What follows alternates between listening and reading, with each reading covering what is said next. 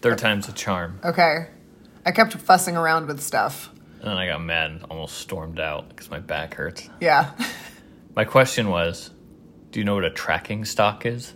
I don't. And I'm going to stop trying to describe it because I hope you can just tell me. I didn't know either. Okay. And it's not often that I discover something new. In high finance? Yeah, in high finance. What is it? Is it boring? It is a little bit boring. Okay. It's when a company takes a unit within the company and creates a separate stock for it and breaks out its finances, even though it's still part of the regular company.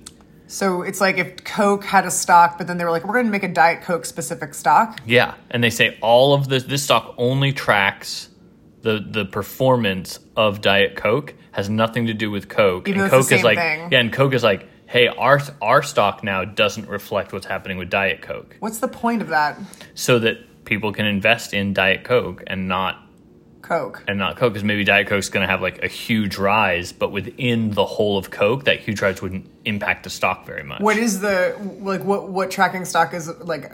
Obviously, Diet Coke and Coke is not tracking stock, but like what is? That's the perfect example, though. I chose the perfect example. You did. That's because I don't know about anything about. But maybe you do intuitively because you guessed perfectly. Well, money is a fiction, and I am very good at fiction and pitching on fiction. It's my job. I was thinking I should have a tracking stock just for my earning potential. Oh, separate it from my publicly traded self.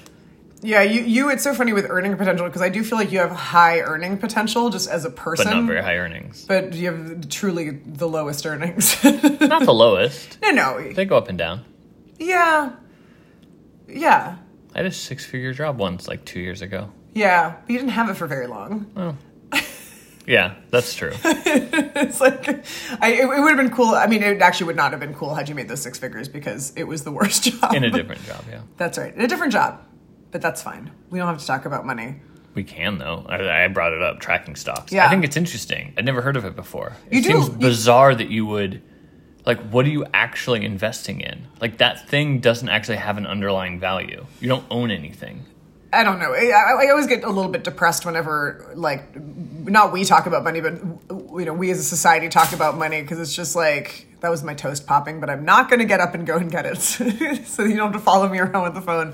But when I realized a few years ago when we were driving somewhere, we were driving across the country, and I was like, what is the biggest industry in the world? And I was like, is it oil? And you were like, no, it's money.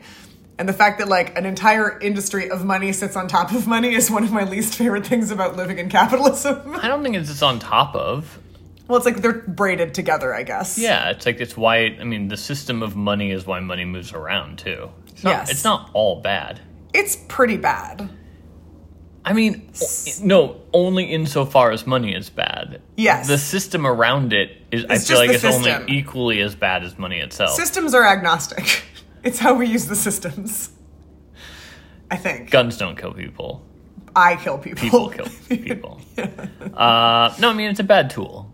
Yes. For humans, but it's a good tool for getting things done.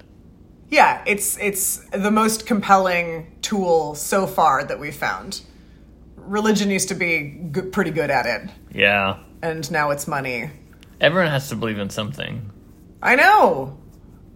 I believe in community. Yeah, but it's hard to invest in that.